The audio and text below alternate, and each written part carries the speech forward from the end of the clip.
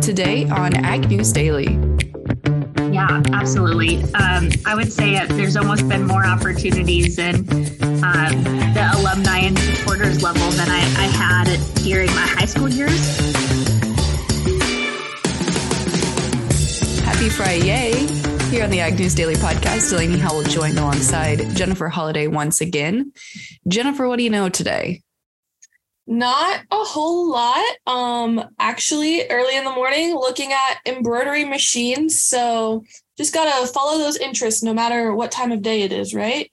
I guess so. And I got to tell you, I usually associate that type of thing with like nice, cute little old ladies, but hey, whatever works for you. Now I feel called out here. No, it's okay. I truly do believe I am a little old lady at heart sometimes. That's okay. We'll take it. Tanner's probably a little old man. He wouldn't like me saying that, but I'm going to tell him that. Well, I'm sure he'd get a good laugh out of it. Yes, absolutely. And he'll be back on the podcast with us next week. We'll be down at Commodity Classic, talking to folks down there and seeing what's going on. But we do have confirmation that Secretary Vilsack will be keynoting. I believe he speaks on next Friday morning at 8:30 a.m. in Commodity Classic. And so during his remarks, he's expected to highlight maybe some Farm Bill efforts, what the USDA has been doing to create new and better markets, increase competition, lower costs, and add value back to the farming communities. So he headlines Friday morning at 8:30 a.m. again at Commodity Classic next week in Orlando. Awesome. That sounds like it's going to be an amazing trip down there to Commodity Classic next week for sure. Yes, I think it should be pretty good, and hopefully get to see some of our listeners down there as well, Jennifer. Absolutely. And jumping into my first story of the morning, I have rural electric companies modeling impact of electric vehicles. Rural electric providers are preparing for the potential impact that increased electric vehicle use could have on the electrical grid. Head of Rural Electric Convenience Cooperative, Sean Middleton, tells us his company is investigating where there are shortfalls in hopes of preventing outages that are caused by the added stress from charging EVs. If they were spread out and they come in slowly, it's not as big of a challenge, he said. But the problem is when there's a concentration, and I think that's where many operators have to evaluate parts of their system to see what they could do. He also says residential areas and subdivisions pose a challenge for extensive rebuilds because it could require the installation of new underground cables or larger lines. CoBank Energy economist Terry Viswanath tells Brownfield the distribution network for the current electric grid was not designed to handle the charging needs of widespread electric vehicle use. Depending on the charging patterns, they may need to invest somewhere between $1,700 to $5,800 in grid upgrades per electric vehicle, she says. As a result, consumer rates would increase by about 12%. Viswanath says the car's battery would be part of the solution for stressed networks, since once cars are charged, the power demand slows. But she says more research and consumer education are still required. So I thought that was an interesting look and information to see on electric vehicles within our possible future. Yeah, and I think there's still a lot of questions to answer there. I was just talking to somebody about this the other day, and it's still really not feasible for rural America. And every time, officials have been pressed to answer questions about how they intend to go about implementing it in rural America, really, they don't have a lot of answers, Jennifer. Yeah, I definitely can understand how it would be harder for rural America compared to urban parts of the country. Well, one thing that is also continuing to be a struggle for rural America has been the supply chain and actually sourcing new to you equipment. I know Tanner's been following alongside this story pretty heavily here, and he may have touched on a few of these pieces, but the Association of Equipment Manufacturers, or AEM, recently surveyed quite a few of their members and found that of the 179 companies surveyed, 98% are still experiencing supply chain issues, while 58% are experiencing worsening conditions than we saw in COVID. The most sought after components right now are tracks, and they're including components. Only 27% of optimal inventory is available. And in both the agriculture, construction, and other sectors related to industrial, semiconductors and chips are also still in short supply. Only about 44%, of optimal inventory is available across both sectors. And then lastly, wiring harnesses. I didn't realize this were often made in Ukraine. So those are continuing to be in short supply as well. So this year, it's not, they're saying, a question of if you're going to be able to source fertilizer, as we've talked about, that's mostly kind of settled down here. It's, are you going to be able to source the equipment or pieces you need to keep things rolling along in the fields, Jennifer? And looking at my next story, I have an update on the National Milk Producers Federation discussing the new milk label guidance that is going through legislation. The Food and Drug Administration recently issued new guidance for labeling imitation dairy products, as I mentioned the other day here on the podcast. But Alan Bayurga with the National Milk Producers Federation tells us the FDA went partway towards stopping imitation from using dairy terms. Although it's not everything the dairy producers wanted, Bayurga says imitation product producers are now guided to disclose the nutritional deficiencies of plant-based products if they want to use a dairy term. We think this is going to have a profound effect in the marketplace because as companies take a look at this guidance, would you truly want to put contains 50% less potassium than milk on your label, Bayurga said. He also mentioned the potential is there to help consumers understand the difference between dairy and non-dairy products. It really is a powerful tool, potentially, if the guidance is actually followed to reduce some of this consumer confusion over nutritional content we've seen in the marketplace. He went on to say if the FDA really wanted to eliminate the confusion consumers have about the differences between real and imitation dairy products, the agency would follow their existing rules on standards of identity. Bayurga says the Dairy Pride legislation recently introduced in Congress would force FDA to actually enforce those rules. Senator Tammy Baldwin, who co-authored the Dairy Pride Act, continued to tell us that the bill has more support at this time and is now suspecting that it will get attached to the new Farm Bill. So I say that is great news and updates on this legislation, Delaney. It certainly sounds that way, Jennifer. And we're continuing to see some posturing happen between both the U.S. and Mexico in relation to the GMO corn dispute. Kind of the latest shots fired. And really, it's nothing new. It's just kind of continued verbiage here that's been shared by Secretary Vilsack. And he just continues to share in public that if Mexico doesn't follow suit and abide by the USMCA agreement, then it's going to be taken to a dispute panel under the USMCA agreement. And there are going to be repercussions for Mexico. He said there are concerns. These concerns are quite serious. Mexico's policies are not based upon science, and they would cause serious harm to U.S. farmers and Mexican livestock producers and can stifle their innovation. So corn for food compromises about 21% of Mexican corn imports from the United States, and obviously is a very big market share for the U.S. And so it sounds like the U.S. Trade Representative's office, the USDA, all of these folks are very adamant that if Mexico doesn't make some concessions here and call this thing off, things could get ugly over the next few years. And jumping into my last story I have this morning, focusing on the farm workforce. While much of the ag industry has struggled with labor shortages, the CEO of Sunripe Certified Brands says his organization has had the opposite problem. John Esformes told attendees of the recent Ag Outlook Forum, hosted by the USDA, that his company has more workers inquiring about jobs and positions available.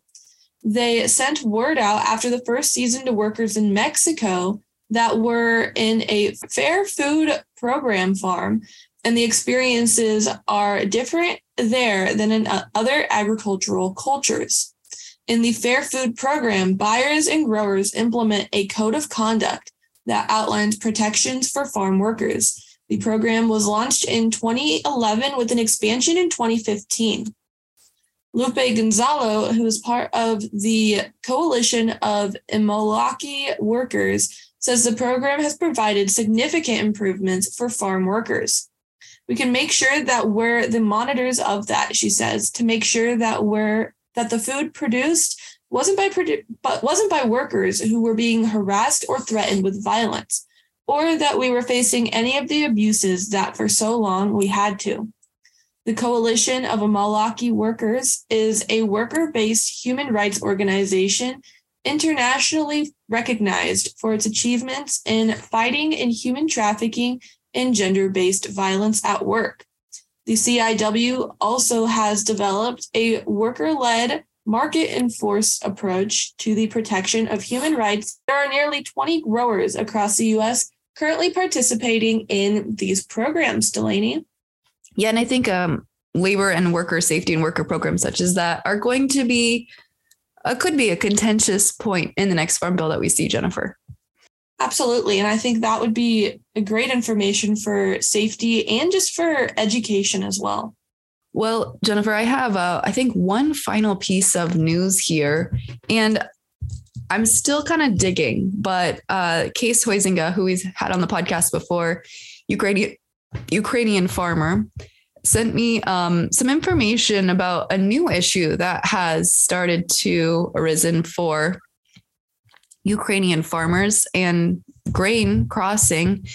And that's the fact that border crossings with grain coming from Ukraine to Poland via rail, truck, etc., are now being deliberately slowed down, and load time, or inspection time of the loads, I should say, has nearly doubled to tripled.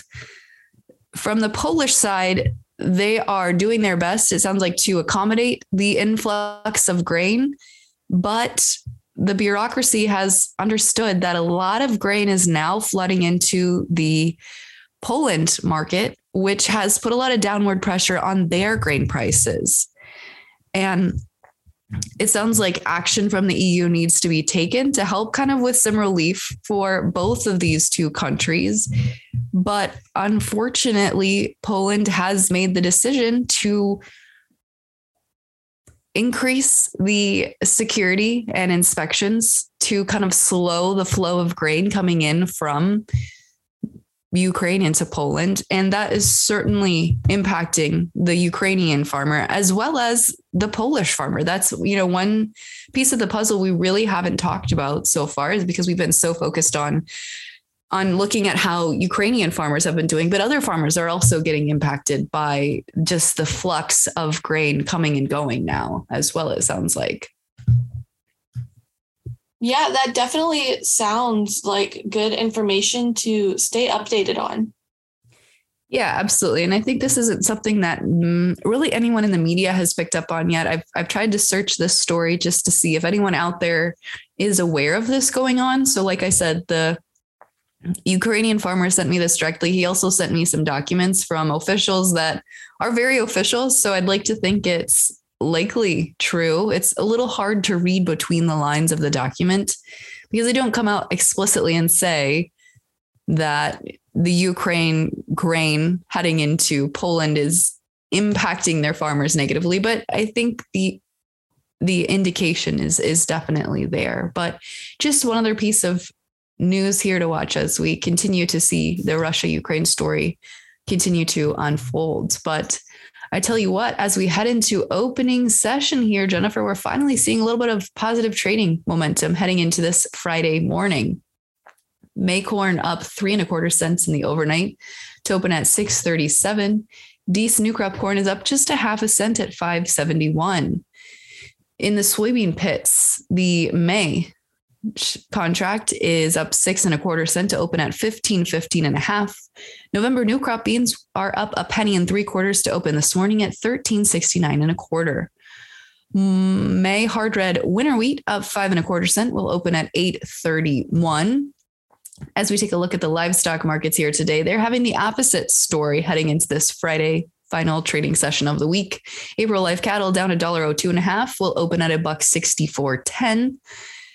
April feeders unchanged to open at $1.9385, and April lean hogs down $1.10 to open at $83.85. Jennifer, I'm super excited to turn it over to a conversation you helped us set up, looking at FFA and how it can continue to make an impact in your life post high school and college. So let's turn it over to a conversation with Allison Cox.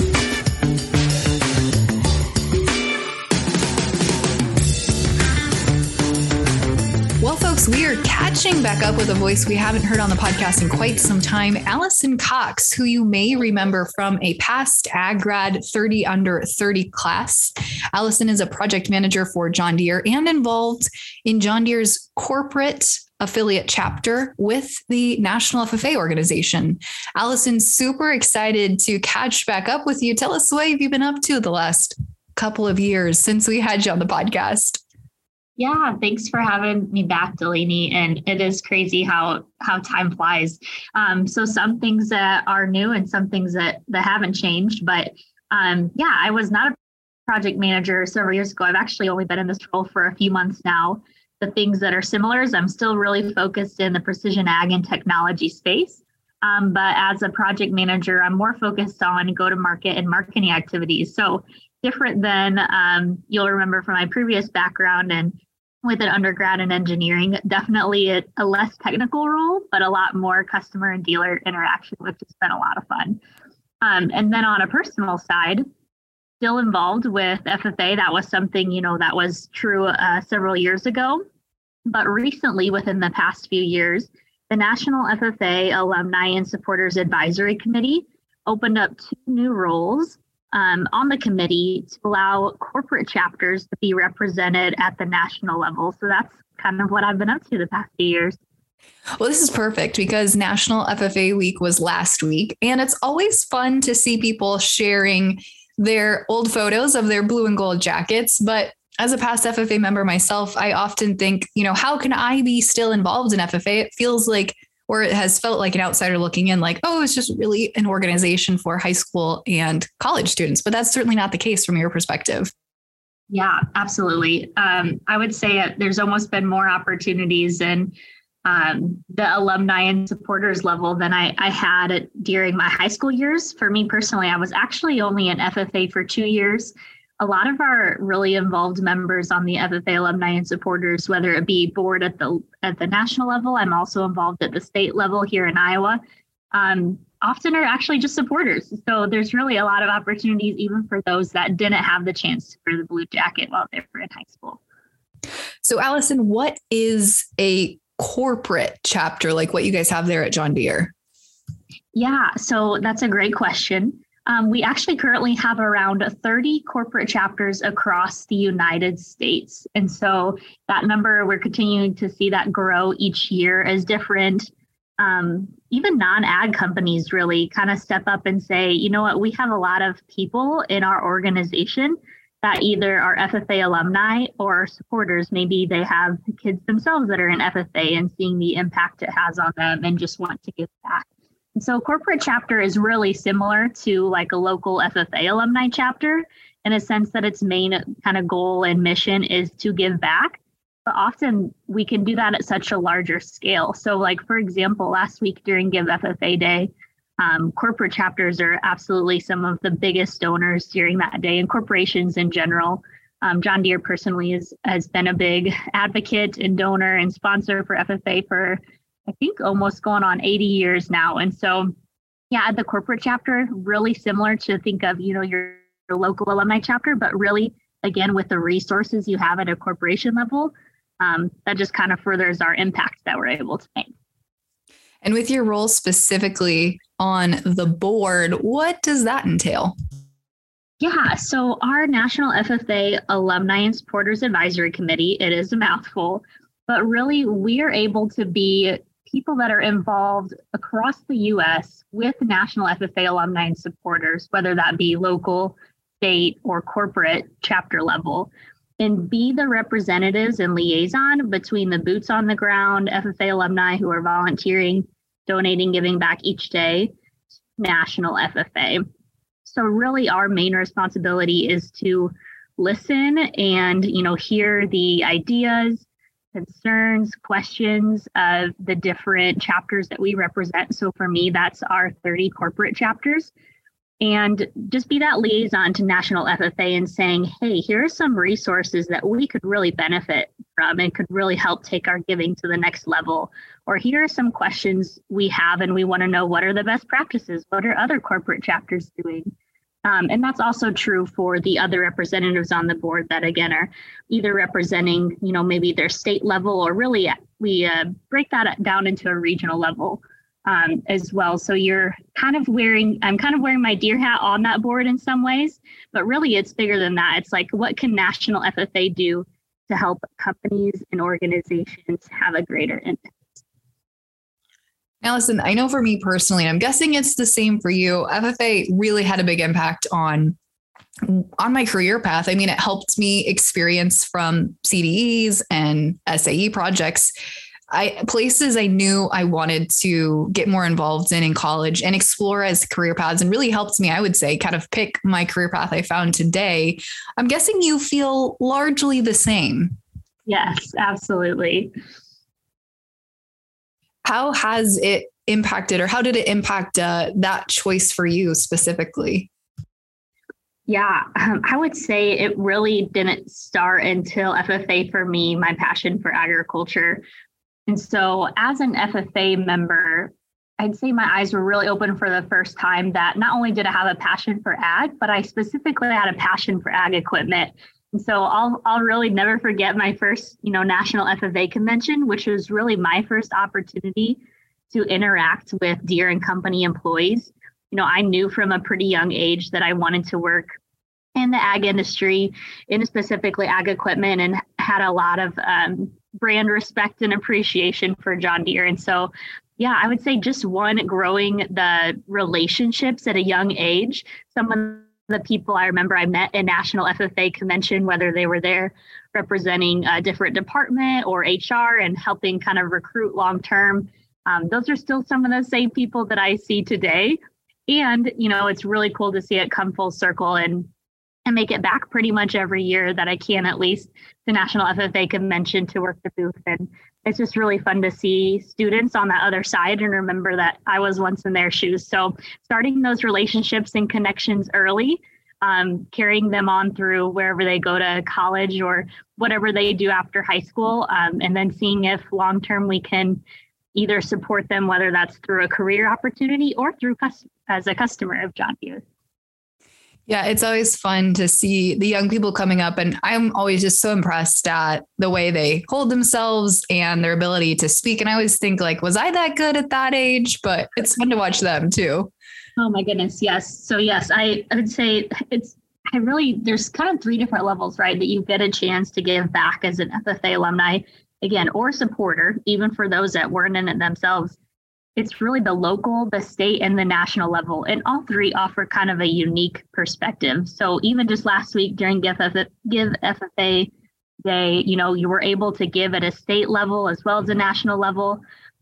Companies like John Deere, and I know many others are the same, last week, were really welcoming to people taking some volunteer time off to go judge a local competition or interact with students and actually go into the local high school. And again, building those relationships within your community is just as important at giving back at the national level. And so I'm passionate really about all 3. I think all 3 offer kind of some unique opportunities, whether it's at a national level in my position on the advisory committee and going to national convention.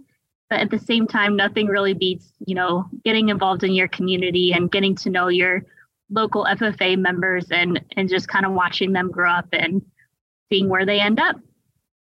Absolutely. And Allison, you mentioned state, local, and national. Is there a good place for people to go who are listening and thinking, yeah, it's time for me to be re-involved in FFA? What's a good place for them to go to look at opportunities to be involved?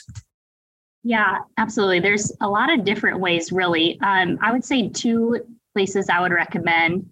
Going to FFA.org, we have specific pages dedicated to alumni and supporters. So that's just really a great information hub that I believe there's a button that even says join now or learn more. And so that's going to be a great place to start if you don't know where to start. The second thing I would recommend that is fairly new to National FFA is they kicked off something called the Forever Blue Network. And you can kind of think of it as LinkedIn for FFA alumni and supporters. And so there's nearly 3,000 registered members. Again, it just opened up about 2 years ago, but it's really kicked off since then. And it is just that. It's a networking site for people looking either for volunteers for FFA, or maybe you're on the other end and saying, hey, I have time or money to give. Where do I start? And so that's a great platform to get connected at really any of those 3 levels that we talked about, the local, state, or national. Fantastic, Allison. Well, thank you so much for joining us today. Certainly appreciate your time. Yeah, absolutely. It was great chatting with you again.